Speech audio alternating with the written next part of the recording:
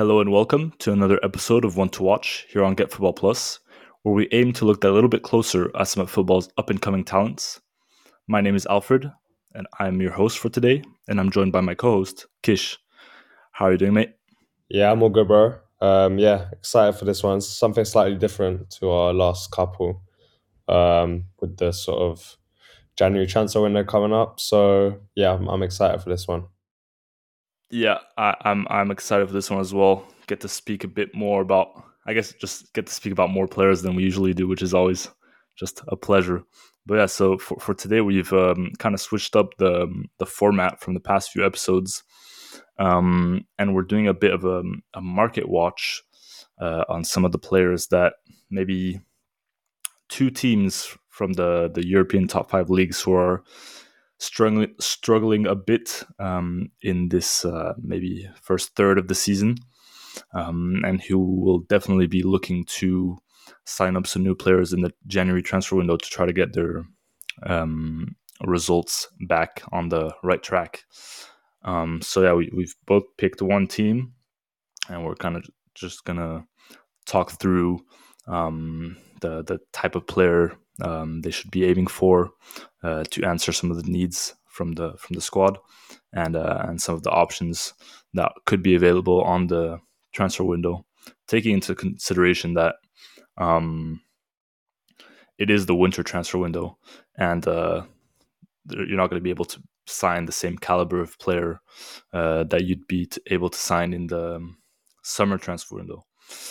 I don't know about you, Kish, but whenever the winter transfer window comes up, I'm always quite excited, maybe even more than for the summer transfer window, because as I just said, it's kind of the window where the hidden gems get signed up. Sometimes you get some oddballs and just some underwhelming transfers, or kind of just there to fill some gaps for the rest of the season. But sometimes you do get some game-changing transfers. I think first one that comes to mind is, I think, Van Dijk signed for Liverpool back in the winter transfer window a few seasons ago. I know that last season I had a really in-depth look at some of the signings at that winter transfer window. I remember noticing Oscar Gluck, who had signed for Salzburg at that time. Ousmane Diomande, who had signed for Sporting during the winter transfer window as well. And yeah, just a good few other signings who kind of always go under the radar, and you notice maybe the season after how good of a transfer it was. Do you have any transfers that come to mind in that sense? Yeah, I think it's a window for clubs that sort of, regardless of sort of circumstances, are always looking to buy young talent and develop it, whatever sort of position they're in. So those sort of clubs, especially like Salzburg and Sporting, even, they'll sort of always be towards the top end of the league. But regardless of that, they're always looking to sort of get bargains and then develop them for then to receive a much bigger fee later down the line. So I think it's just for a lot of those teams, it's sort of, they seem to go under the radar, these signings, but it's just sort of another window for them to demonstrate how good their talent ideas and stuff. The one that comes to mind for me is, which I think who's been very impressive this season, is Trossard at Arsenal. I think that Yeah, went a bit under the radar in terms of he sort of came in as a squad player. He still is a squad player, but I think he's made a much bigger impact than a lot of people expected. Um, and yeah, I think he's shown his like kind of versatility playing. I think he played like sort of number eight role in on the weekend, or like an advanced number eight. But he's played as a striker. He's played on the left, so I think he's definitely one that comes straight to my mind. But yeah, as you said, there's a lot of sort of underground deals that get done that you don't really notice, and then later down the line they turn into these sort of really sought after players, like Luke and like Diamande, as you mentioned. yeah. I think when I was researching those winter transfer windows from last season, I think I put Trossard in my like top five of the best transfers of that window or something like that. I think it was Trossard and Jorginho, but Jorginho's success has been more debatable. But yeah, Trossard was definitely one of the really good pickups from that window. Um, and I remember Brighton kind of not replacing him, because obviously Brighton always have their player who's replacing whoever's leaving already in the club. But they ended up signing Facundo Buenanote in that window as well, um, who's been having some interesting stints here and there in the squad, even though he hasn't really um, fully integrated like the full rotation. But I'm sure it'll come soon. But yeah, so yeah, just generally always some interesting transfers. Actually, um, thinking about it, I feel like the winter transfer window is also a big subject of debate for football fans as well, just because I think some people, I'm not really sure how I position myself in this debate, but I think some people kind of find it almost unfair that there is this possibility to kind of readjust your squad midway through the season, because obviously some clubs are overperforming because they've managed to get some really tight knit, really undervalued or underestimated squad together in the summer, and they're up in the league, and then the winter transfer window comes about, and they kind of get all their hidden gems taken from them because they're offered big sums of money, or just some big clubs are after them. And so yeah, I think in that sense sometimes comes as a bit of a disappointment or injustice that these big clubs are able to readjust more easily than the smaller clubs who have to make smarter business, I guess. Yeah, I guess that's definitely a valid argument, and it is sort of it's tough for those clubs because you know they might have picked up a really smart transfer in the summer, which has led to them sort of having big success in the first part of the season, and then that sort of can be all teared down, um, torn down. Sorry, but I think two things on that. I think first of all, it's that sort of the football world that we live in today, isn't it? So the bigger clubs are always picking up players from the smaller clubs, and sort of there's not much that can be done to stop it. And the other thing I was going to say is sort of, I guess sometimes you see players overperforming in those in short amount of time. So it is a time when big clubs are panicking. The winter window, they don't have time to sort of they don't have as much time to sort of review transfers, and it's only a month long. So you can sometimes get little small teams sort of receiving inflated fees for players that might not be worth it. Not that I can think of any that come to mind, but I'm sure that's definitely a possibility, and sort of they can profit off that sort of small sample size of a half season for some of their sort of players that maybe have been overperforming. Yeah, I think it definitely goes both ways. Some benefits and some downsides for both smaller and bigger clubs. But actually, speaking of bigger clubs, I believe the club you've chosen for today definitely falls into that category, and will definitely be looking to make some big transfers this winter, considering how disappointing of a start to the season they've had.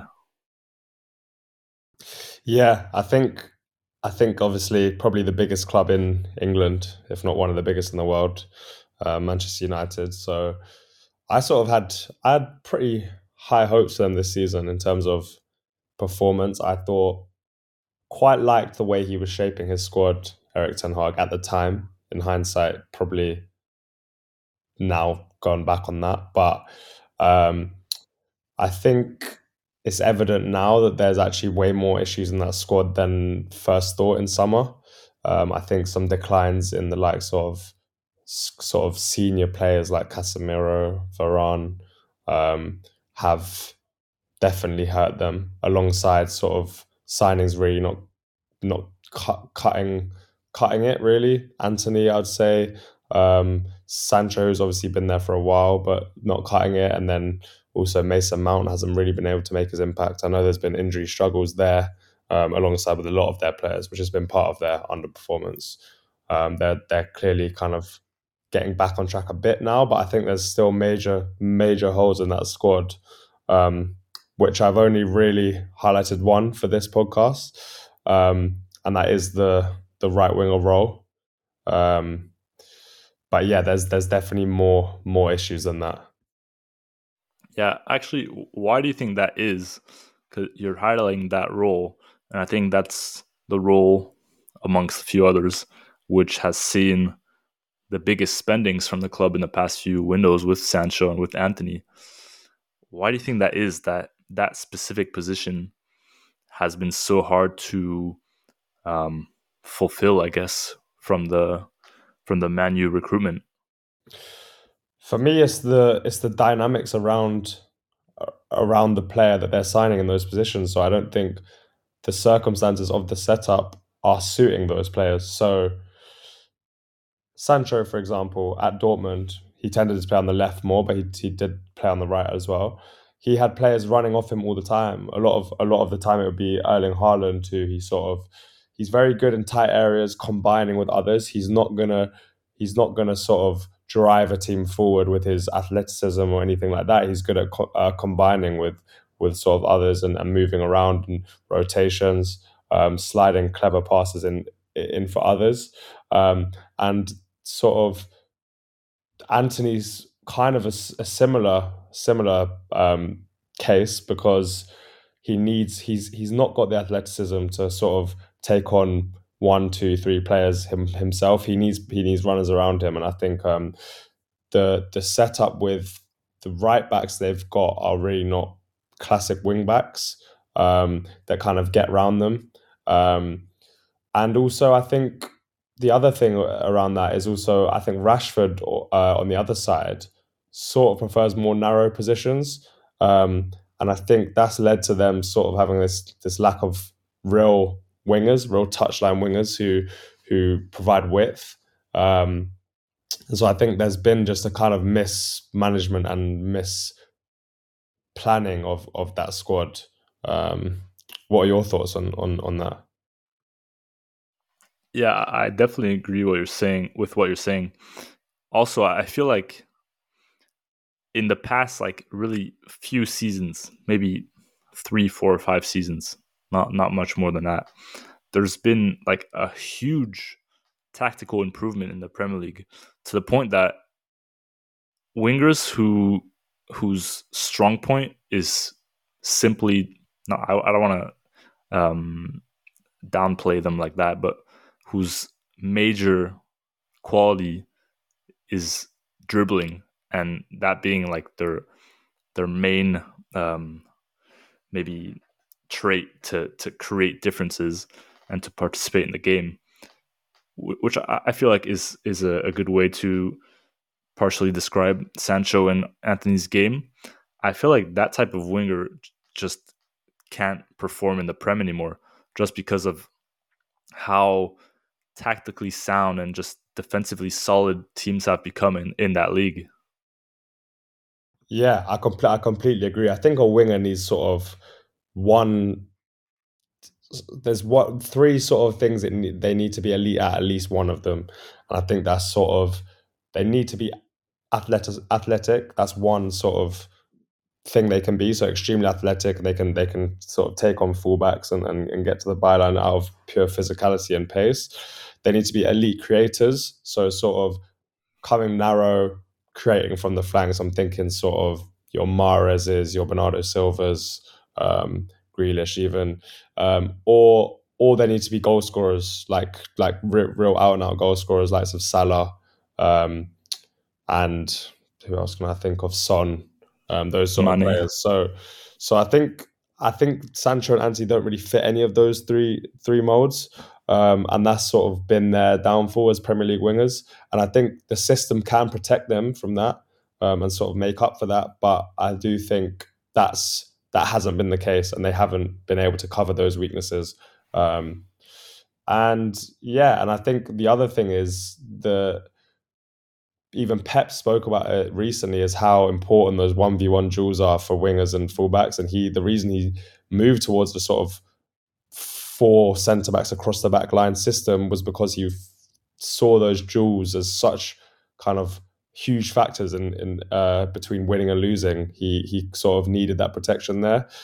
He talks about Saka and Martinelli and how much they cause issues for many teams in the league. And he thought, okay, I need strong one-on-one defenders out wide. And I think there are a lot more of those defenders out wide. I think fullbacks are now needing to defend again, and that sort of affects them too, I think. Yeah, thinking about it now, I kind of want to go back on what I just said about wingers have with like pure dribbling traits as their main source of danger. I kind of want to go back on that because thinking of some of the best wingers in the league at the moment, I'm definitely thinking of Jeremy Doku, and I'm definitely thinking of Kaoru Mitoma, who for both of them, that's definitely their main trait. But also, the tactical setups around them make it possible for them to be just dependent on for those specific roles, and oppositely to that, for Man United, the tactical setup isn't made for there to be a player that just is just required from to just dribble and bring danger from his wing. Yeah, and I think also the difference there is the pure athleticism that both those players have. So I think dribbling on itself isn't enough, whereas Doku and Mitoma are extremely quick. Doku especially sort of from a standing start. So those 1v1 duels are just often in their favour. I think Sancho and Anthony both lack that. They're not. Neither of them are that slow. I think especially Anthony's definitely not slow, but they haven't. They're not Premier League so elite at this point that neither of them are elite in that facet of their game. Um, which for my kind of players that I suggested, they are all kind of elite in one of those aspects that I mentioned before, sort of creation, 1v1 ability with athleticism, or sort of goal scoring. So it'd be good to get into that. Yeah, just before you get into that, actually, and it'll kind of segue into it. I read a book recently called Soccernomics by Simon Cooper and Stefan Szymanski, which kind of touches on like everything surrounding football and transfers and football economics in general. But in that book, they touch on different types of transfer policies, and one of the main ones that they touch on is a transfer policy which they kind of associated to Olympique Marseille and also Real Madrid, which is transfers being more of a gift to the supporters more than anything. As in, most signings are just there to please the supporters, regardless of it if they're actually what is purely needed for this team or for the manager. And I kind of feel like it's the same with Man United. With Real, it definitely works out better because it being such a huge and successful club at the moment, the players that they're able to gift, so to say, to their supporters are also the best players in the world. So it doesn't really matter if that's how they're working. But when you look at Marseille, like for example, signing Aubameyang in the summer, or Unahi, or anyone else they've signed recently, though they were like some flashy players at the time who definitely got the supporters' hopes up. At the end of the day, sorry, when you look at the results and how those players have performed, you do come to question why they were signed in the first place. And I feel like that's kind of the same with Anthony and Sancho. Yeah, and I think it buys the club time, right? Because when you sign a lot of players or sign these players, they're always given a 6 month to a year sort of time settling period, I guess. So when there have been a lot of signings, it's sort of part of the process, and I think fans are lenient with that because also they're not used to that player being there. Fans often are way more harsh on players that have been around for longer than the new player because they're sort of bored of them being there. And I think United, the main example of that was how United went from chasing Frankie De Jong for 5 months or something, and then went for Casemiro at the end of the window instead, who are two completely different profiles. And it was sort of, let's just fill that gap to make the supporters happy and take the pressure off. And I think, yeah, United have been a big victim of that. Yeah, you're definitely right. Uh, that's a great example. But yeah, to move into some of the players that you've selected, hopefully there'll be some players more suited to the tactical setup and less of a just a Christmas present, early Christmas for United fans. I mean, I guess late Christmas considering the winter window is after Christmas. Yeah, I think my sort of suggestions have sort of taken some thinking into them. I hope. Um, so I think the first player I'd suggest is sort of because of the lack of a touchline winger at United. I think Rashford, for all his qualities, is very much wants to be part of kind of the penalty box play, getting into central areas, getting on the end of things, cutting and shooting. He's less going to keep width and sort of stretch play. Although he can do that competently, I think he'd like to be more in the box and stuff. So I think on the other side, it'd be quite important for them to have that sort of width on that side to sort of stretch defenses and create from there. So who I've suggested is Johan Bakayoko of PSV. He's having a sort of good year now. I think coming into sort of this half of the this season and the second half of last season. He's sort of a Jeremy Doku light, I guess. Both Belgian and sort of he has that sort of build, this short, stocky, explosive build where his like legs power in his legs is crazy. So from a standing start, he can just get to top speed straight away. 1v1, he's great. He sort of plays on the right, of course, so he's left footed, so cuts in a lot, but can also do the other side and get to the byline. His right foot's out of a competent level, and he loves to take on his fullback. And I think United fans would be very sort of refreshed to see a right winger who can take on a fullback or take on multiple players at once, because I don't think they've seen that in a long time. Yeah, I think that's the Jeremy Doku comparison is definitely the one I'd think of making as well. Very very similar players in the way they attack the wing and just with pure pace, physicality, and also just technical skill. What I do wonder though is he's only been playing at PSV for um, a year, as you mentioned. Do you not think it'd be a step too early for him to move straight on to United, knowing how much pressure players get put on when they sign for that club? So I certainly think that it would. The pressure's huge at United, regardless. And I think two things. I think first of all, they have so many positions to spend on, and so many requirements to kind of rebuild that squad. Is they can't afford to be paying top money for whoever they bring in at each position. So that sort of means you go for a player towards the end of his career, or you go for a young player who's sort of getting to the towards the start of his peak career, but not yet. Um, and I think their age profile of the squad is sort of leaning towards too old, and I think they have to go for a young player.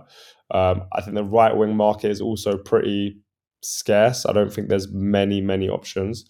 Um, but it's hard because I think with Man City, you've seen Doku come in straight away because it's a settled team. The environment's good. The tactical setup is clear, and he sort of slotted in so seamlessly. Whereas at United, it's always been a bit disjointed, and it's harder for those players to sort of just come in so smoothly. Um, so that's definitely a concern. It's maybe a gamble they'd have to take. Yeah, what I'd be afraid of is that he kind of takes the same path that Anthony did, coming with big hopes, but quickly enough being demoralized by mixture of criticism and disappointing performances. But also, I, as you said, with Anthony and Sancho, who kind of lack that pace and physicality. I think he definitely has that, which would allow him to at least, if he isn't technically at the level, at least be there physically and then just progress as time goes by. I think if that type of player were to join, he definitely need some adaptation and some leeway from the supporters and from his manager to to get used to the league and used to the intensity, because obviously the Eredivisie and the Premier League are two very different leagues in terms of intensity. But I think, yeah, as you mentioned, because he's so young and probably not that expensive yet, I think it'd definitely be a gamble to take. And if it weren't to work out, a loan move um, to a lower league, maybe Ligue 1 or back to their Eredivisie or some other league, I think a loan move would be definitely possible for him to come back a year or two later and then be a properly developed winger. Yeah, for sure. And I think, yeah, it's difficult to know. It's always difficult to know from those sort of top 10 leagues, but not the top 5 leagues, how well they're going to take the step up. Um, I do think at least he can rely on his sort of physicality and compete in the league, which is something I think Anthony struggled with. Um, and I do think Anthony was a bit protected by the Ajax system. And I think Bakayoko's more sort of got the foundations and the tools to at least have a higher chance of taking it in his stride. Um, but I'll move on to my next sort of player. And this one's actually not, it's not actually a right winger in itself. So I suggested Jeremy Frimpong, who would be sort of coming in as a right back. He has played right wing back this season, but he's pretty much been a right winger. He's played in all the zones he picks up, a sort of up and down that touchline, but pretty high. Um, but the sort of thinking here was kind of looking at the right wing profiles you have at the club currently. So I think Anthony's the main one. I think it's likely Sancho's leaving, so we'll sort of ignore him. But also Ahmad Diallo, who's come in off a loan spell in Championship that was very, very promising. Um, and he's picked up an injury, but he's a big prospect. And both those players, I think they do their best work inside the pitch. As I said, sort of combining. They need runners around them to be effective. And I think Frimpong would provide that pure width and that pure running up and down the flank for those two players to sort of come inside and create in those sort of half spaces while Frimpong sort of keeps the width up and down, and can provide good crosses out wide and does have 1v1 ability as well.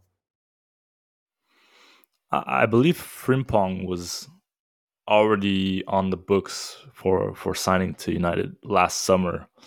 If not, I might be getting him mixed up with another club, but I believe he was, and I think that's probably the best signing United could make. Um, as you mentioned, just that combination of defensive ability and just extreme attacking talent and danger down that flank, being able to kind of cover um, the whole right wing and bring solutions throughout the pitch. Yeah, just definitely the perfect signing for United. I'm sure they'll be after him next summer as well. But for him, I just feel like for this winter, at least, it'd just be impossible considering Bayer Leverkusen's current form and season and the potential that squad has to potentially the potential to possibly go get that Bundesliga title. So I'm pretty sure there's no way that would happen. But coming this summer, it's definitely a move that United will be on for sure. Yeah, and I guess we've definitely seen players do it before, sort of leave before a major sort of chance at a trophy, just because I guess players think, oh, if I don't move now, then this chance might never come again. But I agree. I would definitely encourage him to stay in that exciting Leverkusen team. The only caveat I'd also add just before we move on to your team, I think with signing him, I think you need to sign a right centre back that is, because I think United will be interested in a new centre back anyway. A right centre back who's covers space very well, very good at defending channels, because there will be a lot of covering to be done on that right flank if he's if he's the right back because he's so attack minded. Um, the likes of Tadibo, who they're interested in, apparently would be sort of great shout there. But that is definitely one thing to think about with that signing. But yeah, let's move on to your team.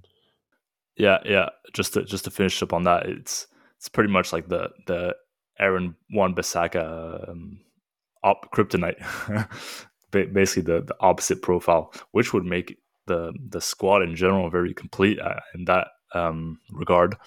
But yeah, as you said, just would definitely need to be signing a defensively sound center back who can cover um, the the holes left down that right flank. Maybe play in a three back as well, and have Wan-Bissaka as a right sided center back. Perhaps that would be a possibility. But yeah, I'm just convinced that United will be after Frimpong this summer. So we'll wait to see for that. But yeah, to move on to my team, kind of a different choice from yours, more of a hipster selection, I guess. I've gone with Union Berlin, who, of course, had that remarkable season last year where they spent half of the season in first place before kind of tumbling in the second half of the season. But nonetheless, still finished at a very respectable fourth place, considering the squad they had and the budget and their past few seasons before that one. But this season, to my huge surprise, actually, um, they're 17th, so one position from last place in Bundesliga, which for me was extremely surprising considering the summer transfer window which they had, that saw them sign, well, first of all, Leonardo Bonucci from Juventus, which I thought was a huge signing and a very smart one at that. Also signing um, Robin Gosens from Inter, Kevin Volland from AS Monaco, Luca Toussaint from the rivals Hertha Berlin, and also a few interesting signings. Alex Kral from Schalke, who's a decent young prospect. David Datro Fofana, of course, from Chelsea on loan, and also Brendan Eriksson on loan from Leeds.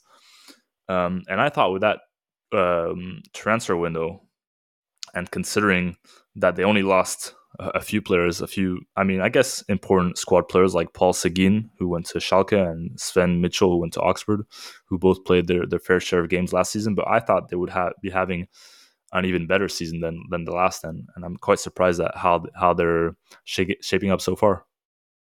Yeah, I think sometimes we see these sides overperform and they sort of rest on their laurels a little bit and think, oh, let's just be careful here and not kind of shoot for the stars and especially kind of qualifying for the Champions League, sort of building from that slowly rather than just sort of going for it and kind of shooting for the top. And I think they did the opposite. I think they really did show ambition, and that window to me was a sign of ambition. Big names there, like not necessarily all of them playing the best form of their careers. But I think some of those, like Bonucci, Gosens, Volland, those three especially are sort of seasoned pros and have had very good sort of careers. Alongside a nice mix of a bit of youth with Aronson and Fafana, who I think are both good players. Fafana, I think, huge potential, and Aronson, I was impressed at times when he was at Leeds. So I think the window was in hindsight obviously not successful, but at the time it looked like one that was quite smart. Yeah, I thought it was super smart. I actually had it up with some of my favorite transfer windows from the summer, along with Girona and Frosinone, who are having the season I was expecting Berlin to have. But I think, yeah, as you said, teams sometimes overperform during a season. I think we've seen that time and time again. Obviously, Leicester, um, even as recently as last season with Lens or Berlin. And I think what's important when you have that breakout season is to remain ambitious, as you just said. And although they did that defensively with all those signings, I just think they've lacked ahead even further than just ambition in signings. I think they've lacked ambitions in play as well. They kind of last season they kind of had a lot of success with transitional play and counterattacks and just holding out victories. And I feel like you can't have 2 seasons like that. And from then you have to keep your best players, keep your defensive solidity, but build from that and evolve tactically to be a more dominant team. Like, your status has changed. You're not the underdog anymore. You finished fourth in the Bundesliga and you're playing Champions League football. So you have to grasp at that new status and become a dominant side. And I think they failed to do that and just kind of remain that defensively solid transitional team. But as soon as you kind of lose in form and in finishing ability, I guess, you kind of stop performing as you were that season before. And so I think to move on towards the position or role I'm aiming at for this, I think even though they're actually the second worst defense in the league, having conceded 27 goals already, although that is the case, I think they'll definitely progress defensively, and that shouldn't be an issue in the second part of the season, specifically because Leonardo Bonucci has missed a few games due to muscle injuries. And also, even more importantly, their defense leader, Danilo Doki, has missed a good few games since the end of October due to an injury as well. And also Trimmel, I forgot his first name, Trimmel, the right back, who was an essential piece for last season as well. Sorry, has also been injured. So 3 very important players who have been missing out for a good few games. And just in general, I can't imagine with so many good defensive players that they'd continue to struggle so much in that part of the game. What I do feel like they're lacking is in offensive creativity, because when you look at their lineup, they have a good few proven goal scorers, I guess. Geraldo Becker, Kevin Volland, Kevin Behrens, all more or less like proven Bundesliga goal scorers. Datro Fofana as well. And with those strikers, I just can't understand that they're also the third worst attack in the league, having scored only 12 goals. And I just believe that comes from a lack of creativity and chance creation from their side. Looking at last season, their best assister was Becker with 10 and Trimmel with 7. And this season, their best is Becker, Laiduni, sorry, with 3 assists, and Becker with 2. So definitely a big lack in that sense. Yeah, and I think that sort of, in terms of the names there, it seems to be a sort of setup issue, and I believe their manager was sacked, right, Yeah, recently. So it definitely seemed as if, yeah, as you said, they sort of, they might have been ambitious in the market, but weren't ambitious in terms of converting their play into more progressive play and believing that they're sort of worthy of being up there.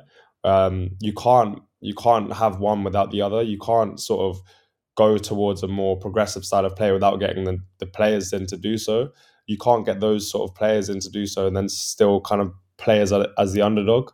So they have to come together, and I think that was probably their failure. yeah, exactly what I was trying to get at as well. And in that sense, I think, yeah, what's definitely lacking is just that leading midfielder who would play alongside Aisa Laiduni, who I think was another winter window star from last season. I think he's definitely a key starter for them. But I think alongside him and his ball winning and and anti-press dribbling qualities. I think they definitely need just a ball carrier and a chance creator who can just get the ball from the midfield and shoot it up to one of the strikers or a wing back making a run. And so, in that sense, I've selected three midfielders who are playing at a lower level than the Bundesliga, and who I think would all love a move in this winter window. Though I'm not sure if any of them are that realistic. Considering how good of seasons they're having. But the first one I want to speak about is a player called Hyun Seok Hong, who's a Korean midfielder who's kind of playing in a more offensive role, maybe a 10 role for Ghent in the Jupiler Pro League. He's worth 7 million euros according to Transfermarkt. He has 3 goals, 3 assists this season, and yeah, this guy is just a very good all-round midfielder, very energetic. I think the first thing that comes to mind when watching him is his positional awareness and just intelligence to get into free space. And I feel like that's very precious for when you do recuperate the ball, to have that first guy to go to send the ball to, and to kind of beat that first line of press. And from there, you can just carry the ball up the pitch and pass it out to one of the wide players or to a striker. Also very good with the ball at his feet, able to make differences there. And just overall a very good offensive option, I guess, from the midfield, who kind of links defense and attack very well. So he's definitely one that I would aim for, though he is worth 7 million. And I think with the winter window, that would definitely at least double. So it might be a difficult fee to put up. Although they didn't, Berlin didn't spend that much last summer. A lot of free transfers and low fee transfers, so could be possible. Another player I have been looking at for a while now, because I've been very interested in this team, is Parma from Serie B, and the player is Adrian Bernabe, who is an ex Man City and Barca graduate, playing in Serie B. Has 3 goals, 3 assists this season in league leading Parma side, worth 5.5 million according to Transfermarkt.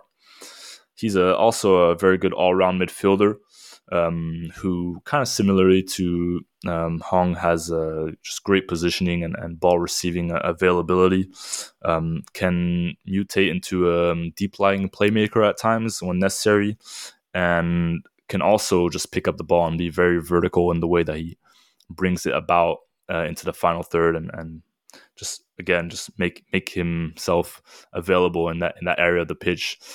He is your typical like small Spanish style playmaker, like your David Silvas, like your Iniestas, etc.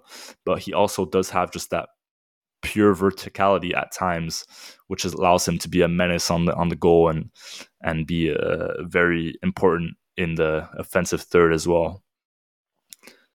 And what's the sort of midfield setup? Is it still a midfield 2, or has the new manager come in and sort of changed that? At Parma? Sorry, no, at Berlin, Union Berlin. Oh no, yeah, no. At Berlin, it's still a midfield 2. They're kind of playing on like a 3-4-3. Yeah. So yeah, still midfield 2. But I feel like with those defensive signings, they can definitely hold up with just having one midfield that's purely oriented defensively speaking. I think Isa Leiduna can definitely play that role, and then having that offensive mid would bring a more balanced midfield setup, I guess. Yeah, and I think sort of with the back 3, you can always afford to have one kind of more creative midfielder, I guess. The likes of, I don't know, in Conte's 3-4-3 at Chelsea, you had like Fabregas and players like that playing in midfield 2s and being much more sort of creative from there. So yeah, it's definitely a possibility. Yeah, for sure. Also, and specifically in the Bundesliga, which is a league that focuses a lot on transitional play and just with loads of space. you don't need the midfield to be that like overloaded than in a league like the Premier League would need to, or even the La Liga as well.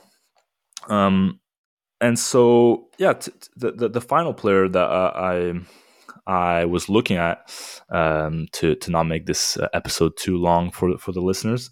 The final player I was looking at is a player who's playing in Bundesliga 2. I'd say he's the one I'm definitely the least familiar with, just because I'm not a big watcher of the Bundesliga 2, to be honest. I do watch Parma just because there's a few players I'm watching there. Same with Ghent, specifically in the European Cups, but I can't say I watch a lot of Bundesliga 2. Maybe some highlights here and there, but a player I've been impressed with for a while, statistically speaking, and because he has impressed me statistically speaking. Sorry, I have been keeping an eye on him. Is Shinta Appelkamp, who's playing at Dusseldorf, who are fourth in the Bundesliga 2, who's a German and Japanese midfielder who has 5 assists this season, and is in the leading players in the Bundesliga 2 for key passes per 90. He's also in the with a 3.13 key passes per 90. Sorry, he's also a set piece specialist, which I feel like is a very important player to have in teams who aren't necessarily dominant offensively. To have that set piece specialist who can kind of bring danger when the team is struggling to create chances. And he's just an all-around very impressive passer who has an extensive passing range and also great passing accuracy in all types of passes. So yeah, more of a passing progressor than a ball carrying progressor like the other two players. But I feel like associated with Laiduni, they could definitely just be pinging balls all day to the wing backs and strikers, and get loads of chances throughout the game.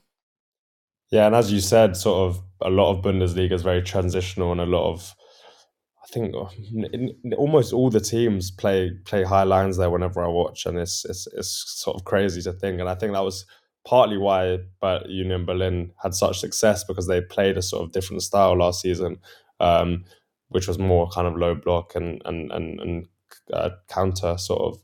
And I think to have two kind of pass heavy midfielders is not a bad thing in the Bundesliga, especially if you've got runners in behind who can sort of capitalize on long passes over the top or into the channels, and then kind of get players into the box from there. So that sort of does suit, I think. Yeah, I think as a main example, Sheraldo Becker, in and behind, could definitely be a threat when he gets back from his injury, because he's been injured as well. Robin Gosens making those runs down the wing. I know he's very very good crosser, and always been just a good threat, a good box threat in general. Kevin Volland, a very good combiner, I want to say, with other strikers next to him. So yeah, as soon as they start being able to actually get the ball to those players, I'm sure they'll start scoring again. So yeah, it just is a matter of getting the ball to them. I was kind of expecting Aronson to have that role when he joined, but I guess it hasn't clicked so far. We'll wait and see in the second half of the season if he does start to click with that. But as you said, how I imagine it is just Laiduni or some of the center backs winning the ball back, giving it to Laiduni. Laiduni eliminates one or two pressers and then plays it out to the other CM, whoever is signed, if they do sign anyone, and then he carries it from there and gets it to the attack. Yeah, and I think Aronson himself, I think, just to quickly go on him, you would think the Bundesliga would suit him, because he's sort of very intense, sort of all-action player who I think at times in the Premier League lacked that kind of ability to calm down and assess. Was kind of 100 miles an hour all the time, kind of both in his pressing and sort of his in possession play. And I think those kind of players do suit the Bundesliga, and we see that a lot from the Red Bull clubs, which I believe Aronson came from. So he's a proper like Red Bull style player, and you'd think that that would be the right league for him. But I guess he's still got the second half of the season to sort of shine. If they don't, or if they do sign a new midfielder, he's still sort of a good player. Yeah, I think the midfield too is kind of what is holding him back. He does need to have that, maybe play a bit higher up the pitch, less defensive responsibilities and more just like creative responsibilities, and that's not really what's asked from him in that setup. Maybe if he joins the attacking three, he'd have more of an impact, I think. But yeah, it'll definitely be interesting to see who both teams do move towards during the winter window. I'll definitely keep my eyes peeled for that.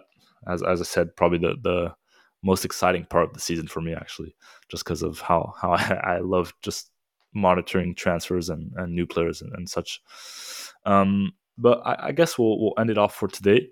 Definitely been a very interesting conversation as usual. I'm hoping the listeners out there have also enjoyed it and will continue to listen and support the podcast.